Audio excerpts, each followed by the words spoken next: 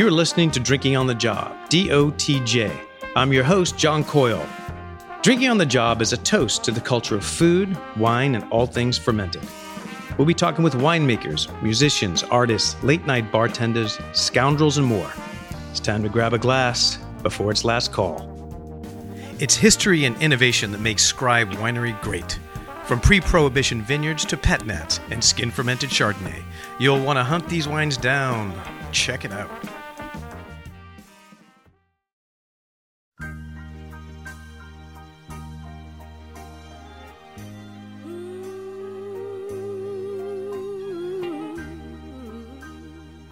So I am fortunate to be sitting here with Scribe, one of my favorite new wineries. It's built on history, and we're sitting here with Adam, who's a fourth-generation California farmer, sitting here with Matt, who represents the wines internationally, nationally.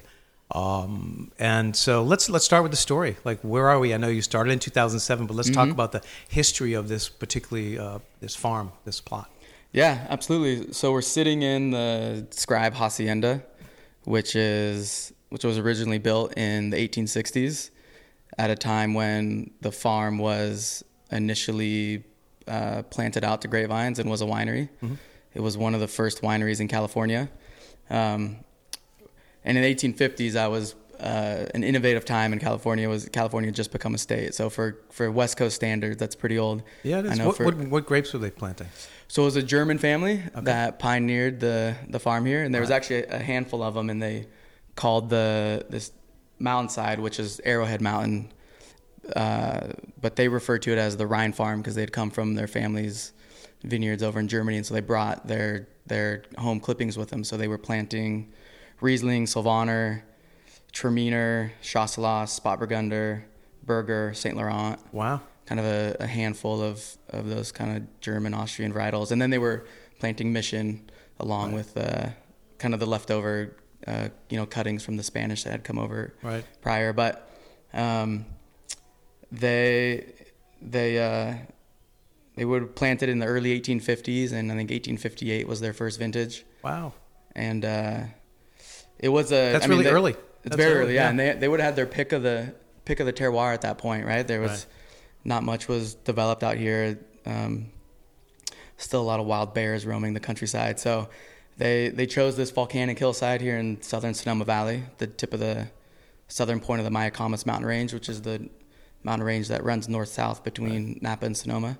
Makes sense to plant Riesling because volcanic is close to slate, blue slate, red slate from the Mosel, or even stuff from the Baden. So that makes total sense. Yeah. So when my brother and I and our family purchased the farm, it wasn't a vineyard at that point. When did it go fallow like that? So the German family were called the Drazels, and they were here from 50s, 60s to Prohibition. So they stopped making wine during Prohibition, and it became a fruit orchard after that, and hadn't produced wine since Prohibition until we produced our first vintage here, 2011, 2012. And when we started replanting the vineyards, we planted some of their kind of historic varietals that would have been here pre-Prohibition. So we planted Sylvaner, Riesling, and some, along with California Heritage Pinot Noir clones, some German Heritage Pinot Noir clones. But it was amazing to watch the Riesling and Sylvaner, kind of those vines come of age, and how well they're suited to the soil here. Those guys at that point, back in the 1850s, knew what they were doing. There's not many people who do Riesling in California. I think Madrone does some Riesling, small bottling, partly because I think it's too hot. Although now we're seeing in Germany with global warming, I taste Rieslings every year, the new vintages, and they just seem to be getting, more viscosity. And, I mean, it's global warming. Certainly, what it's really serving is the reds, which always were kind of tomato skin and vegetal. And now good Pinot coming out of Germany. So if there's a plus side to global warming, maybe that's it. So what draws you to champagne? What draws you to this? I mean, what did you stumble on a map? Was it in a history book, or you drove by? And I mean, coming down this driveway of 200, 300 yards of like 100-foot palm trees and it was hard to miss driving down the road. It's so gorgeous. Like, wow. Yeah, so we were really struck by the history of the place. I mean, visually it's striking, and as you just drive down the road and you see the palm trees and the volcanic hillside with the hacienda sitting at the end of the palm line driveway, it was hard to miss. So enter the wine. How does the wine? What's the philosophy behind getting in the wine business? Because you guys were farmers for 4 generations, right? Yeah, and so I think what struck us about the farm was not only how visually striking it was, but that there was this historic kind of viticultural path that had gone down. And being 4th generation California farmers, although not growing grapes, our family grows walnuts and almonds primarily. Right. And some dried fruits, apricots, prunes, some cherries. Killing it with your almonds, man. Can't get enough almond milk anywhere. Almonds are great. Almonds and walnuts are superfoods. Yeah. They're fantastic. Yeah. But we kind of have the appreciate the historic nature to anything agrarian, especially something that's in California. And we had been making wine and working at wineries and vineyards in Europe and also in the Southern Hemisphere. So stumbled upon this farm and had heard about it, and we weren't actively searching for a place to plant a vineyard or start a winery, but we couldn't resist once we saw the place. It was kind of too good of an opportunity to pass up. And it, I mean, my brother and I were in our early 20s. We didn't know much about what we were getting ourselves into. We were pretty naive, to be honest, and I mean, it wasn't hard to figure it out. You just had to look around at neighboring properties and see all the vineyards here, and then learn about the history of the place and the wines that they were making pre-Prohibition, which were globally regarded at that point. But there's got to be someone who has a deep love of wine and history of wine that's part of this group. Yeah, it's probably a deep love for agrarian California and discovering that growing grapes and making wine is probably the purest lens to explore agrarian California and to celebrate agriculture in California.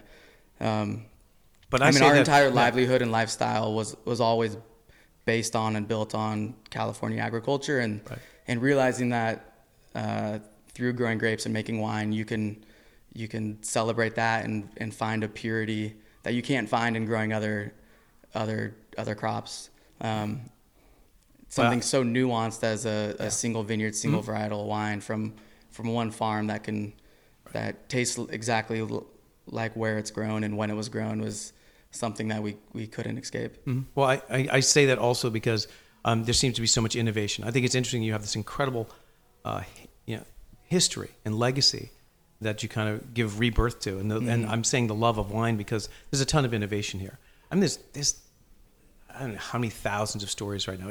And really the brand Napa and Sonoma is somewhat suffering. I mean, you see high-end cult cabs, the high alcohol movement that's always been here. It's like 14.5, and it's rightfully so. It's really, really hot. But those cabs barely move. The shards are kind of monolithic as well, a lot of them. So what makes you guys switch into doing something as cool as Pet Nat? Or tell me where the skin fermented Chardonnay comes from. Like somebody knows something about the Jura or love of the Jura, or in the Pet Nat, the love of the Loire or whatever. So, well, not having a winery background before getting into this, we didn't come in with a lot of preconceived ideas of what it's supposed to be or how you're supposed to go about it. It was really a figure it out as we go along process, and so we've been experimenting from day one and. So why the skin contact? Why Pet Nat? Yeah, well, so 2 of my favorite wines. That's why. The skin ferment's a good wine to talk about because it was a true experiment that was something that people weren't doing. At least very few people were doing, especially in California at the time. And we've been making our skin fermented Chardonnay since 2010, I believe was the first vintage. Yeah. And like you mentioned, California being a warmer kind of growing climate compared to Europe, not lacking for kind of power with certain wines or kind of expressiveness in wines. A lot of times our endeavor is to figure out how to restrain the wine or to balance the acidity and the texture with its flavor profile. And we were farming this Chardonnay that was incredibly expressive, and frankly out of balance.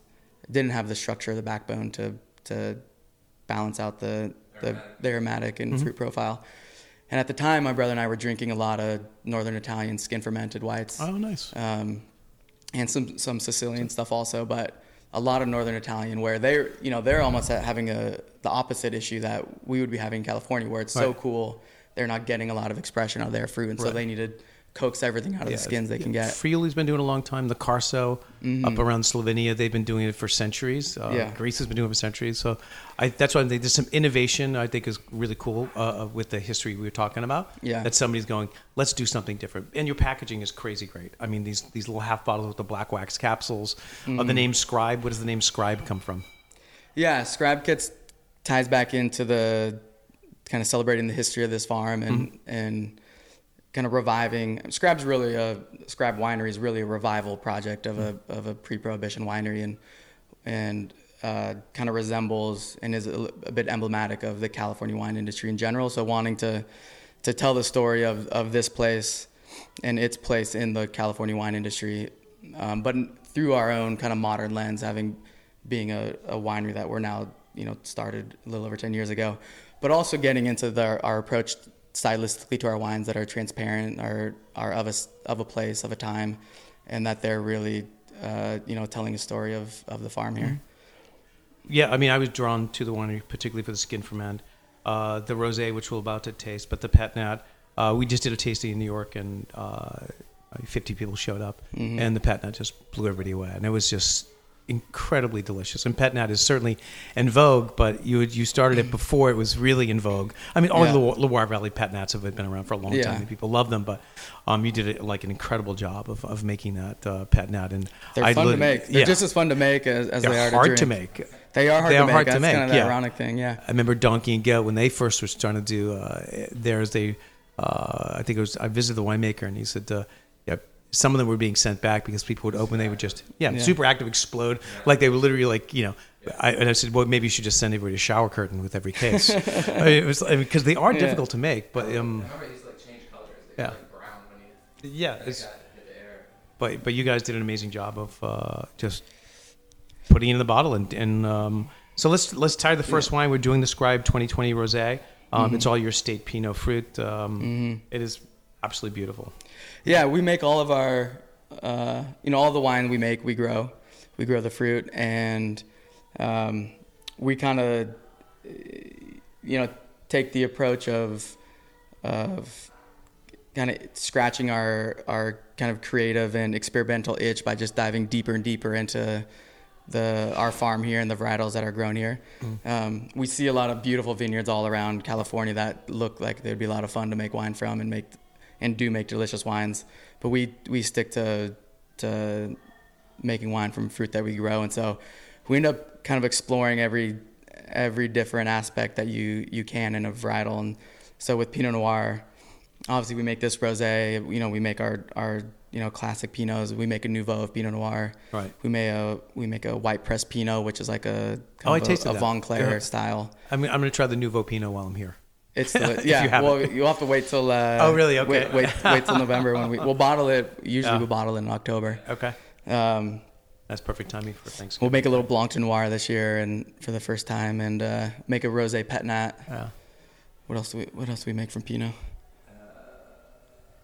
And we make it. So we do the same thing with our Chardonnays. We probably make 4 or 5 different bottlings of Chardonnay. Yeah. So it's and inevitably you end up with experiments that don't make it to bottle. Sure. Some that make it to bottle for a few years as we're kind of figuring things out, and then disappear, and others like the skin fermented Chardonnay that end up becoming a staple and kind of a backbone of our portfolio. I think that's part of the whole innovation. Is there's a guy, he's a North African gentleman he has a company called Sons of Wine, and he just micro batches. Yeah. And the wines are incredibly cool, and from varietals nobody would drink. I joke he does a Gewürztraminer Pinot Gris. I'm like, nobody drinks Gewürz anymore. Yeah. But when he skin contacts it, and it's from Alsace, and it you can't keep it in stock. It's Delicious. crazy how great it is. Yeah. But that's what you guys are doing. That's what I'm kind of keying in on the innovation. I love what you guys are still trying to progress, because Napa is in a tough position. But I think if this kind of, I talked to Steve Mathiasen a while ago about global warming and what that's causing, and what he's trying to do to combat it and go with it and not fight it. It'll be interesting to see what varietals start getting planted in places like Napa Valley, outside of Cabernet, because of the kind of global warming pressures. Yeah. And I bet Steve will be kind of one of the pioneers behind that too. He's great. Crazy, he's wonderful. Interesting. I mean, he traveled the world talking about farming and dealing with this. So he's trying to be ahead of it. And he was considered the madman, crazy dude in the valley, a decade ago. Yeah, I thought he was batshit. But he was also a walnut farmer before he started growing grapes. Oh, really? How did you know that? Maybe there's something to it. Ah, yeah. That's very cool. It's crazy. This year they started talking about the fires 3 months earlier. It's a concern, as always, right? Yeah, it's unfortunate that it's starting to become a norm.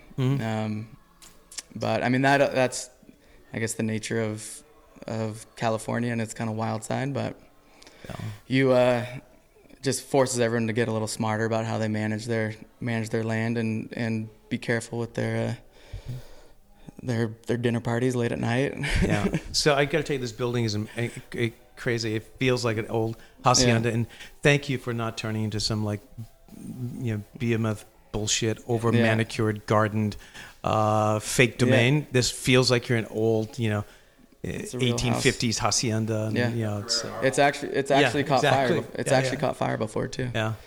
Yeah. I mean, it's an incredible home, and everything that we do on the farm here is we take direction from the farm, whether it's what we grow and how we make our wines, but also just how we kind of live here, and I mean, we spend a lot of time here. We live here, literally live here, and spend every day here, and we eat and drink a lot here, and we party a lot here, and this house has always kind of been the heartbeat of that. You can feel it when you're in it. It has a soul. There's been a lot of multifarious kind of people that have passed through this, and it's got the character to show it. And I love all the hillsides behind. So you get the flatlands in front, and the hillside. And Matt was saying that's where you guys are planting your Riesling, which totally makes sense. Yeah. And Sylvaner. Would you do a separate single Riesling, or would that be a skin contact, a co-fermented kind of thing? These hillside vines that we see out the back of the hacienda, we planted in 2016. So they're kind of just getting out of their first couple years of infancy, so we'll see. I mean, frankly, we'll make that decision based on how the fruit shows itself, and we're just knowing how the soil variation on the hillside compares to the lower slopes and the sun exposure. They will show differently, and we have it planted on some different trellising. Also, we have some tight 4x4 spacing with vertical cordons on the Riesling, and then some head trained Riesling also, and tighter Sylvaner spacing and Pinot spacing. So we'll once we start to get a few vintages and we'll see what the makeup of that fruit's like, we'll without a doubt start to get into see if I can find crazy, some crazy experiences. Wine. It's his Alsatian project. Yeah, I would love to try that. It's really, really delicious. I would love to try that. And he doesn't mess around with oak. It's all steel tank, which is kind of cool, because I think one of the problems sometimes when you're making somewhat natural wines is sometimes the oak is where you run into problems, but steel tank, it's still bright and fresh, but still, zero sulfur and just beautifully balanced. Like this rosé is all like this really elegant. It reminds me of Sancerre rosé. It's got a lot of high acidity, minerality, clean, but really beautiful red fruits. The color is gorgeous. It's, we take we kind of call it a preservationist approach in our winemaking. And we use a lot of concrete in our winemaking too. Right. We think concrete's a great vessel for providing that, the porosity of similar to barrels, and provide that oxygen for the wines to open up and evolve, but preserve those pure, fruit and aromatic flavors. I see it around the world. Winemakers more experimenting with. I mean, the concrete egg thing is old. I mean, people have been doing that for a while now. Yeah. But like Matthew Bourrain and Cornas is using tons of different kind of vessels, and he uses a lot of concrete. And there's a guy in Mallorca, 4 kilos, and he actually made clay amphora from the soils that the wine is grown on. Very cool. And it's a really cool grape called Cayette. But like that's that's kind of interesting. Yeah. So it'd be interesting to see what happens there. I think it's a really wonderful time to be making wine. Mm-hmm. And just and I think it's, for several reasons. One, the appetite for new experimental wines is probably greater than ever. And obviously, I mean, we're coming off a COVID year, so it's kind of a different world at this point. But totally is, I think one thing that'll carry through from pre-COVID to post-COVID are in the kind of restaurant and retail world, the appetite for exploring and trying different things. And you can, take a leap of faith and try a wild experiment that's only, 30, 60, 100 cases. And it could be something like a skin fermented, whatever. And there will be enough people out there that will be curious enough to try it. Right. And take it. And so it's kind of starting to breed this kind of wave of experimentation across a lot of wineries. And I think once those wineries or those wines have started to show up on wine lists and on retail shelves and taking the place of some of those bigger classic traditional producers, it's those people start to pay attention and that kind of innovation experimentation starts to leak into their wines too. And totally. Also, I think when you have like brands like the Skin Ferment or the Pet Nat, what happens, it becomes like people just start to trust the brand. Right. I mean, we all know producers, whether they're classic or even old school, they just make good wine, period. Right. So like in Beaujolais, it's Dutreuil or it's, La Pierre, every vintage you'll buy, or if they made something different, you would just go, well, it's got to be good because they make it. Because their name's on it. And I think that's what's happening with your Pet Nat. And then it must make great regular rosé too, and you do. Then they tried Skin Ferment, and it's great. And it creates this kind of chain reaction. That's really fantastic branding, and the labels, and the bottles, and the black wax capsules for the other stuff. It just stands out. Appreciate that. Also, the farming is key. If there's one thing that's missing, I think in the Napa Sonoma, there's the old guard, and what is the young guard? It's a very small crop of winemakers that you go like. Matthew Rohr from the Sierra Foothills and his Forlorn Hope. Matthew's great. I'll drink everything that he does. You know, those kind of producers. And I think you guys are there. But again, he's in the Sierra Foothills. In Napa, it's hard. He's got a big project out there. He's got a big, very, very. It's really exciting. It is cool. Yeah. But there's in Napa, there's people just still holding on for dear life in the old. No, it's going to come back. People are going to pay $150 for a bottle of Cab. And I'll say, no, they're not. They won't. But you can still sell the wine to your friends, I guess, and that's.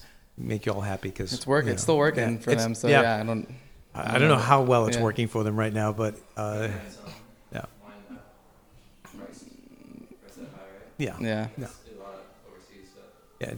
Or DTC and you guys have an international presence too. Yeah, a little bit. I mean, we're primarily direct to consumer and that's almost exclusively to the Scribe Viticultural Society, which is our wine club, a fancy name for our wine club. Right. But we called it that because the original pioneers of the farm, the Drazels, they were the superintendents to the Buena Vista Viticultural Society, which was the inaugural wine club in California, and it was their aim was to kind of educate and cultivate, California wine drinkers. Right. Again, this was back in the 1860s and 70s. So I think there was probably a lot of weak beer and brown liquor being drunk at that point. Who do your eyes turn to for inspiration? Maybe not just California, but if there's somebody in California you totally dig, I think Massican does a good job. There's some other producers who are doing some cool stuff out here. Petrosky's great. Yeah. I mean, we look at a lot of people and we like a lot of wines and from all over California and all around the globe. And like I said, we came in without having a wine industry background or winemaking background, so we enjoyed the kind of figuring out the process for ourselves and developing our own style that works best for our terroir here. And we'll take little bits of information and insights from anywhere. Like I said, the skin ferment process from the northern Italians or the volcanic soils from it's southern Italy from Sicily and Etna has all volcanic soils. Right? Those are great wines. I love those wines, particularly the whites. This Catarratto and things like that. They're like cool. Yeah, very cool. Our kind of current path of discovery is on the Mission wines, Mission grape, which we planted a couple acres here on the farm. That's totally cool. I didn't know it was Pais. Matt told me it's Pais. Yeah. There's a great producer you guys got to check out, because this is what we all do. We feed each other's knowledge, right? There's a great producer called Roberto Enriquez, and he's in Tata and Bio in Chile. Okay. And he has 100 to 150-year-old Pais vines. Those are some incredible vineyards down there. And I actually tasted with Ray Isle from Food and Wine, and it was crazy. He just joked right away. He goes, "What are these 100-year-old vines?" It's like, yeah, but it's clear like Pinot Noir. And then he does it in Rowley barrels, which are these old, like the original vessels they put the wine in back in the day, like a kind of a redwood. Yeah. The wines are incredible. They're like spicy, like Beaujolais and like Mencia from Spain. But yeah, I think that's what I mean about you guys. The micro batching idea or experimenting is it's what going to keep you growing and your viticultural society blooming for sure. It'll be fun. I mean, there's a few people making California Mission and from old vines that are still kicking around. We have some of the only new vine Mission. Right. We thought we were crazy for planting Sylvaner back in the day. We planted 1 acre and we couldn't believe. We're like, what are we doing? Planting an acre of Sylvaner. Nobody even knows what that varietal is. And then, a few years later, you're making wine from it, and you're like, kicking ourselves. I can't believe we only planted 1 acre of Sylvaner. So we're kind of going through the same process with Mission right now. We're like, what are we doing planting Mission? But it's being on these volcanic soils, and it'll be the wines will definitely be expressive. How exactly what it'll be, it's kind of still a mystery to us. Be seen. Yeah. Right. I got to give a shout out to Sandlands too. That guy does a fantastic job with the Trousseau and those reds. And they're lithe and they're beautiful and they're aromatic, and again come from the heat. I think they're mountaintop fruit, I believe. But those wines are pretty spectacular as well. Yeah. Does it? Yeah. I see. Now I got to go find it. So we're coming to the close. Now we're at the part of the show where I ask you. So God just texted the both of you, because God texts, believe it or not, and he said, lots of people are passing, and we need to give them a cool domestic pet at the gate, at the pearly gates. But we're going to give you one last meal before we bring you up here, and one last song, and one last drink. Yeah. So let's start with you, sir. What are you eating, drinking, and listening to? Do you want to go for it first, Matt? I'll go. Last meal, heading up into the clouds.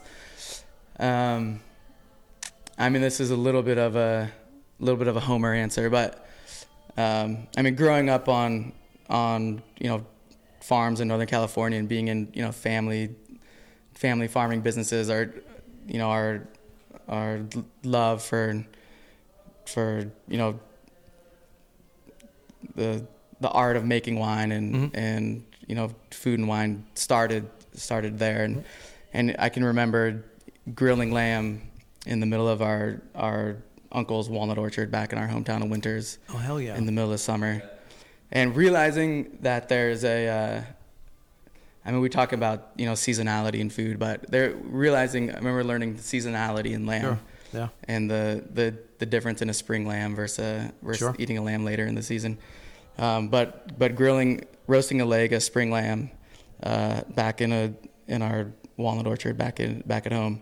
All right. With produce from that we grew in the garden would have to be the meal. Okay. Which of our wines would I drink? Doesn't have to be your wine. I don't know. Well, I think it would. Okay. It would. All right. Right. It could be anything. True. That's true. I'll drink our since it would be the last bottle. I'll drink our traditional method sparkling Chardonnay, just to toast myself with it. And as far as the tunes, I would have my brother's wife, my sister-in-law Leah, be playing, giving us a live show, giving me a live piano performance send-off. What song? What song? Yeah. Ooh. Well, her latest album's called Family Album, so I'll just have her play the Family Album. Okay, that's cool. Yeah. All right, there you go. Let's see. I'm going to show you a video that was filmed here also. Okay. Leah did a really beautiful video. It's a good way to see the property in the hacienda. Cool. What am I eating, drinking, listening to? I'm going to go backwards. Listening, Dorothy Moore, Misty Blue. Oof. That'd be my last song. Okay. Last sound on my ears. Eating barbecue. I'd probably I think barbecue ribs. It's like my favorite food. There you go. And doesn't pair. I mean, I'd be drinking champagne, right? Okay. That's champagne and barbecues. That's not a bad way to. Yeah.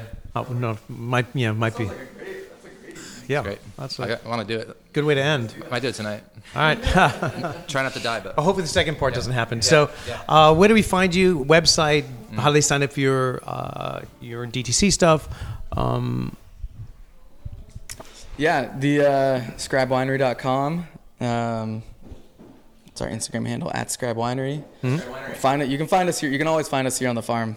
Okay. Just look for the long palm line driveway with the big beautiful white hacienda sitting at the end of it, and chances are we'll be sitting there. Cool. With a bottle of something cold and lively. Cool. You have a great website too. Thank you. So appreciate that. Well, thanks. I know T. Edward Wine just having a fantastic fun time just selling those wines in New York, and I see them out here in California. And I just want to say thanks for being on DOTJ podcast. I appreciate it. Thanks, John. Thanks for coming. All right. Thanks. Thanks again for listening. Don't forget to check us out at dotjpodcast.com. Until then, I'll see you at the bar.